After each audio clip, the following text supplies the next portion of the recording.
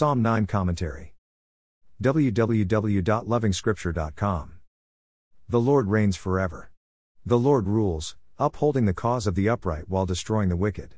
For this, David will give thanks. David will praise the Lord and loudly tell of all God's wonderful deeds. Reading the first section of this psalm leaves you with the impression that all is well. With the just and perfect rule of God, nothing can go wrong. But verse 13 complicates everything. David's enemies are still present, not destroyed. David is being persecuted, not saved. So he prays for mercy. Atheists can have a party.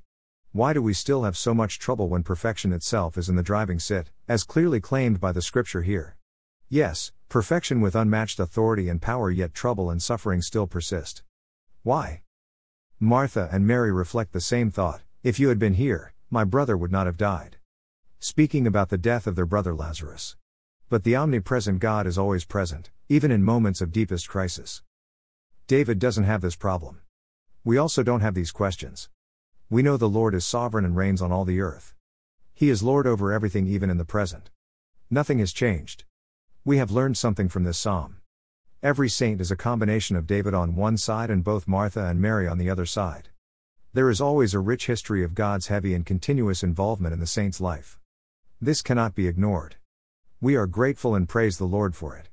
On the other hand, there is trouble in time and space from which we constantly seek the figure of God. And remain eternally grateful for the mercies of the Lord. The facts of God's sovereignty and perfect rule remain unchanged. And it's a message the church must constantly send out. God is in charge. There is no miscarriage of justice. Everyone is invited to seek forgiveness, which is readily available because nothing has changed.